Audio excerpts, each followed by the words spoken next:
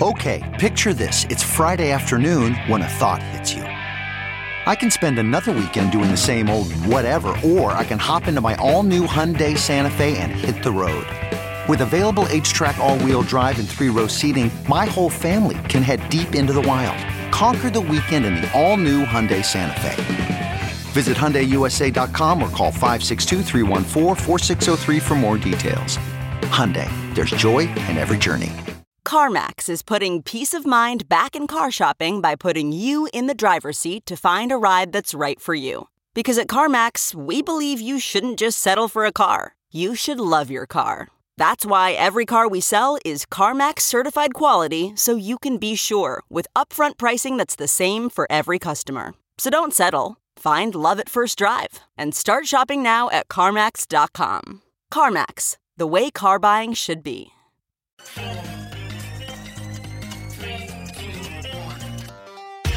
Welcome back to The Breakdown, an everyday analysis breaking down the most important stories in Bitcoin, crypto, and beyond, with your host, NLW. The Breakdown is distributed by CoinDesk. Welcome back to The Breakdown. It's Wednesday, January 29th, and today we have a very special guest, Catherine Coley, the CEO of Binance US. Binance US has just announced that they will be adding staking to the platform. And I invited Catherine on to talk about not just the news itself, but the broader philosophy of how Binance US thinks about the market right now, why they're interested in adding staking, and what their goals are for the year to come. For me, staking is interesting as it represents two things. One, it's a way for people to get yield, get value from their crypto assets without having to buy and sell and trade them. Second, it's a way for people to actually participate in securing the network. In this way, I see staking as something that is both the natural evolution of the space, but which is also a fulfillment of the original goals and the motivations of decentralization that pulled so many people into this space. At the same time, I think that the biggest barrier to participation in networks through staking is going to be around UX and high barriers to entry. And so I think it's particularly interesting when an actor like Binance comes in and actually gets involved. By the end of this interview, Catherine and I are really not so much focused on staking, but on this broader idea of lowering the barriers to entry and what it means in terms of where our goals should be for 2020. All right, I am here with Catherine Coley, the CEO of Binance US. Catherine, thank you so much for joining us today. Thank you. Excited to be here. Yeah, so I guess, we're going to get into some exciting news. That's kind of the point of this, and we'll talk a bunch about it. But first, just for folks who have been following along and watching the evolution of Binance's efforts in the US, can you give us a little bit of the story about what's happening right now?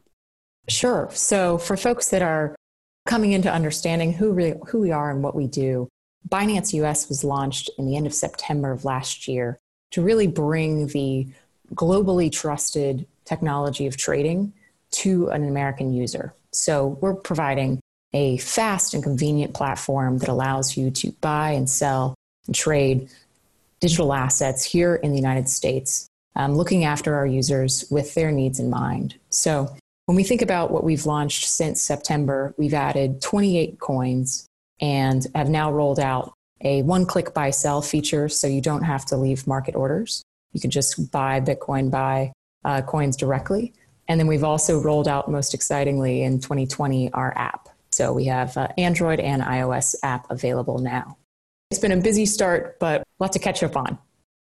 This is a highly contested market, obviously. It's one of the most important growth areas. I think the Blockchain Association just did a survey where they found that something like 85% of people who are employed by the blockchain industry are in either exchanges, mining operations, or in development. So obviously one of the major growth areas.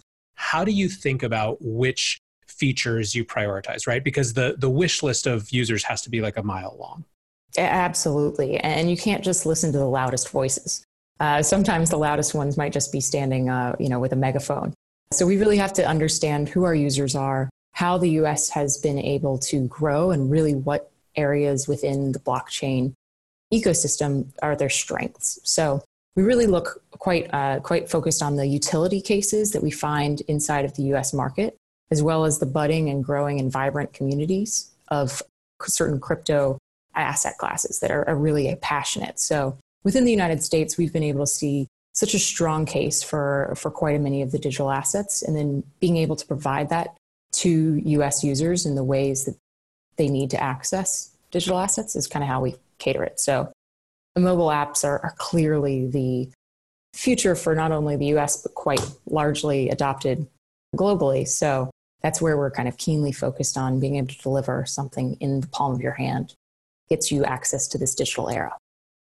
When you're thinking about your target user, aside from everyone who's touching crypto right now, what do you guys think about? Just above the age of 18, yeah. It's which even gets me scared because I'm seeing technology be adopted earlier than that, and I want to make sure we're not losing out on being able to teach people, educate them earlier on, because I think just that education component can never start too soon.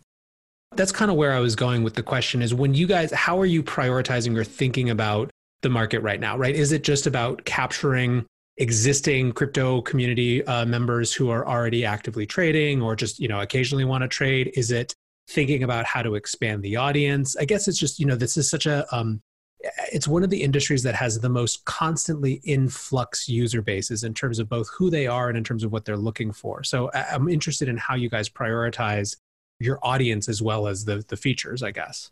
Yeah, it really helps if you zoom out. So if instead of looking at, what's the next feature that I can list or launch and what coin can I list and launch in the next, 2 weeks or 1 week or so, and think about how can we provide financial confidence to people through digital assets, that really helps us align how we can go down this path appropriately. So when I'm talking about financial confidence, it's this ability to own and manage and grow your own capital in a means that you're both confident and understanding in it and also super in charge of it, which is what digital assets really provide, that equalizing force that lets you determine how you're going to be allocating and understanding where your commitment and involvement in this space can really be.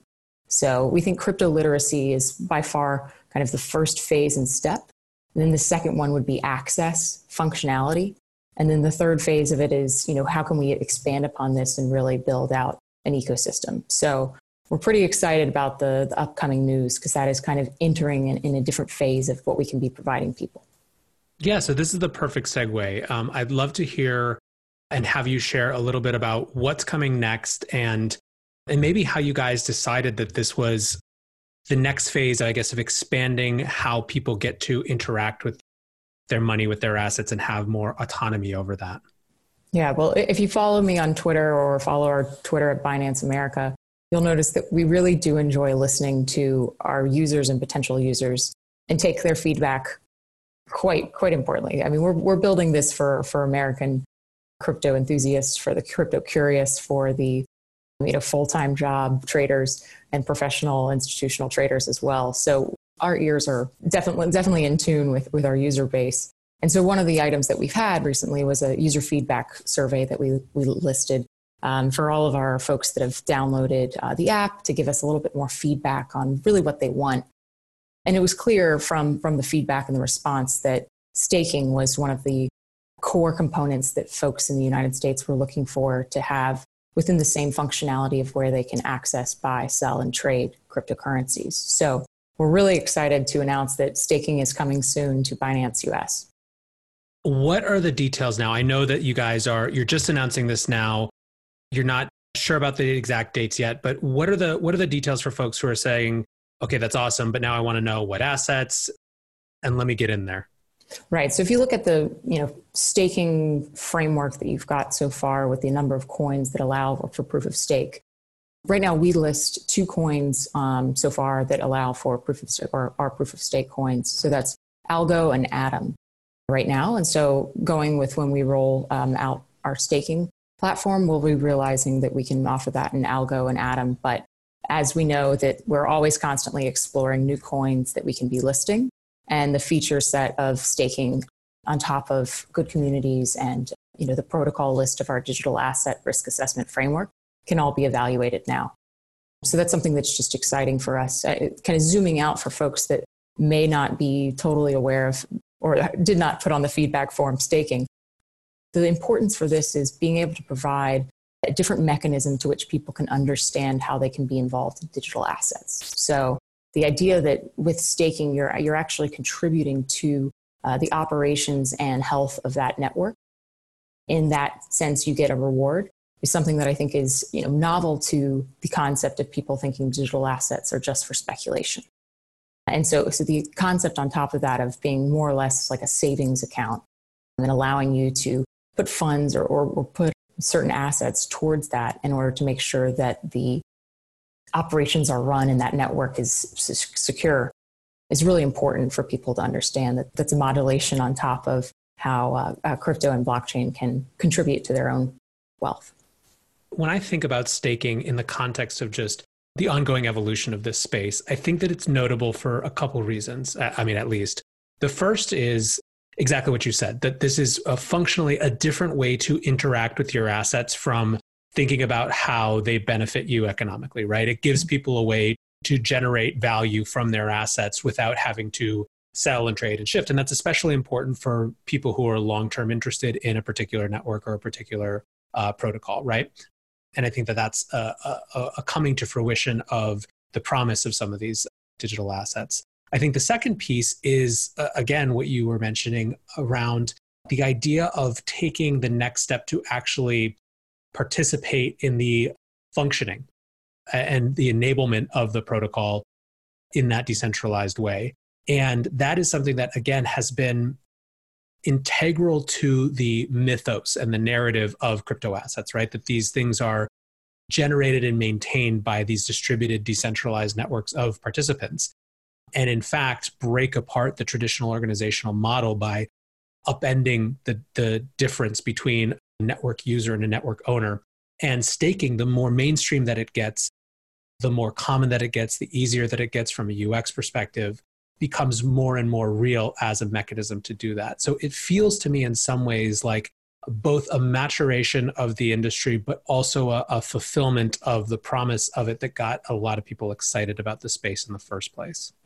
Absolutely. I mean, if there's anything we can do on top of iterating on kind of the pure purpose of decentralization, is being able to identify areas that can connect with everyday users, and so they can understand a little bit more about how blockchain is actually going to be functional down the road. And so that's kind of, I think of that as like stable coins, got people comfortable with that concept of a digital representation of a currency. Although it's not the purest form, it's another iteration that lets people identify and get comfortable with how that operates. So they're like, okay, I'm fearful of the volatility. This is what digital assets are like when they're pegged to the dollar. And you're looking at staking, you're going, okay, I want to be contributing to the growth of a network. I want to get rewarded for it. I want to be, involved in this larger growth of the ecosystem, but walk me through it. Let me know how I can be a contributing factor. And I think that's what staking really has, that right incentive mechanism in place.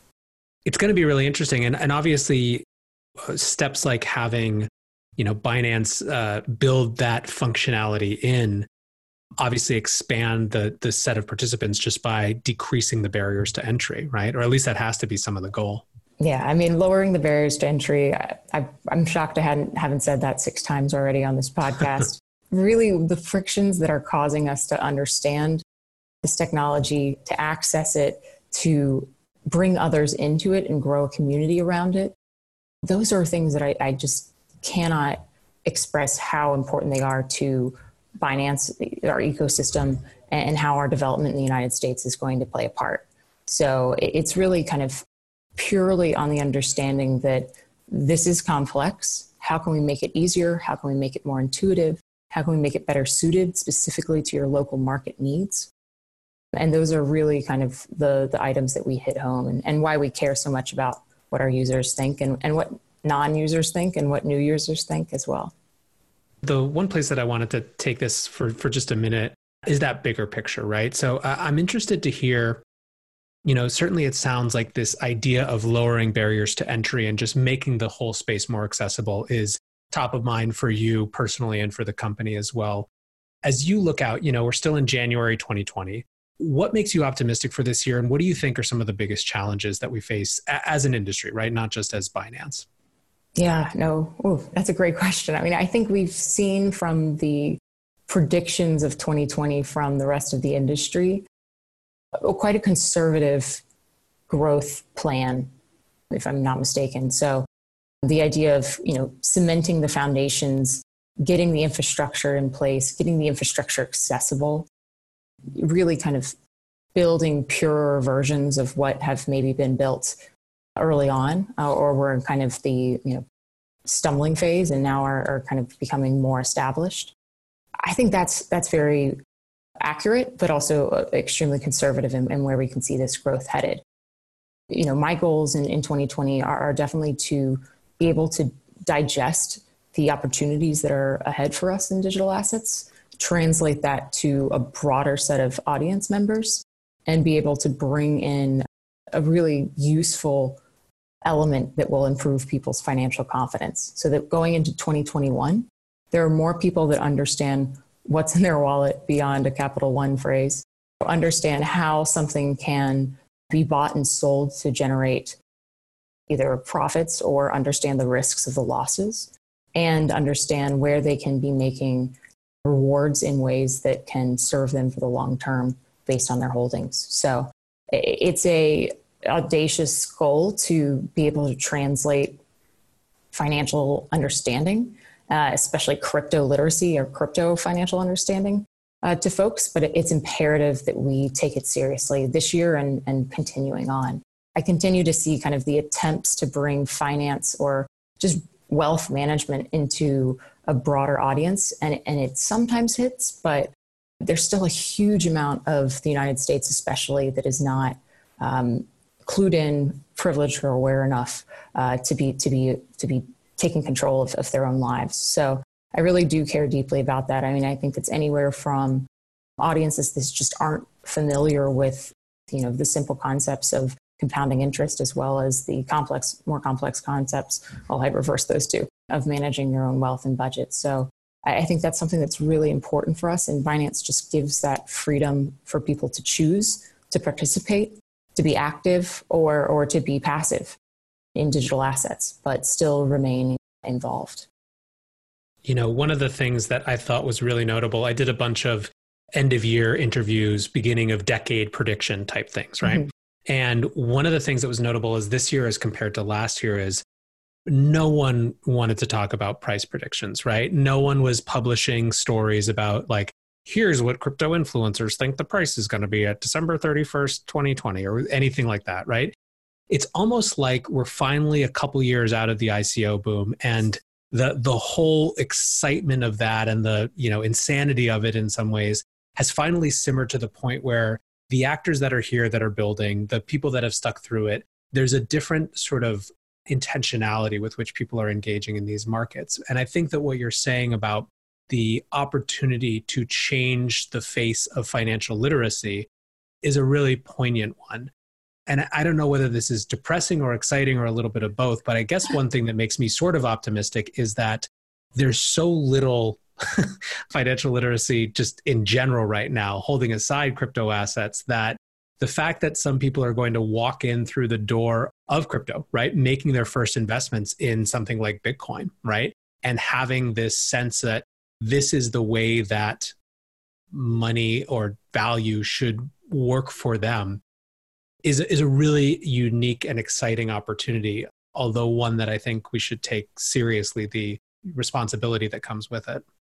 Entirely. I mean, the ability to have such freedom also means the consequences of that freedom. So you really need to be aware of how managing your own funds from any standpoint, I mean, call it managing your own quest for whatever you're going to be either investing in or the salaries that you might be taking on, understanding just where your value is made and managed and grows, I think are concepts that we've shied away from and are beginning to see take place on the traditional financial side and can be supported even more so with an actual use case and the the transparency of it and such in the crypto sphere. So that's what I get most excited about. Partially, I mean, I just take it back.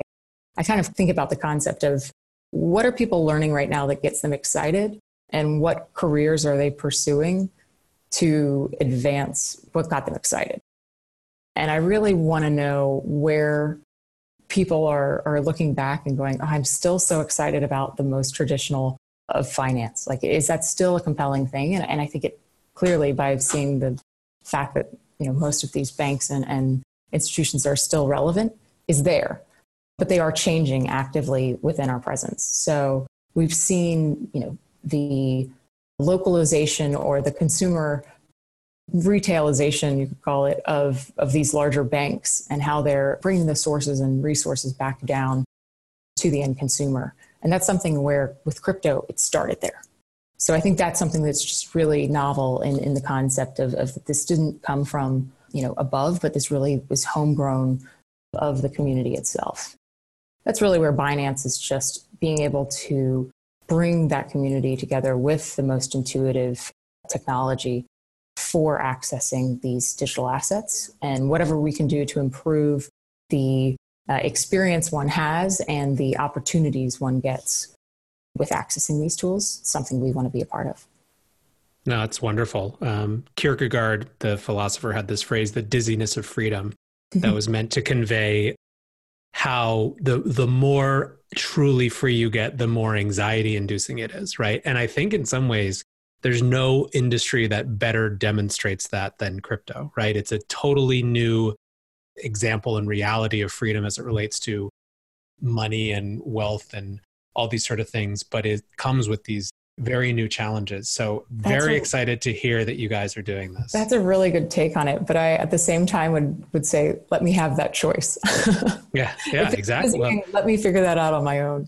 So that's what we really stand for at Binance US, being able to give that freedom of choice so people can involve in staking or not. People can involve in 28 plus coins, different forms of ways to get dollars on ramps, different forms of ways to access. So, app, mobile, web, API.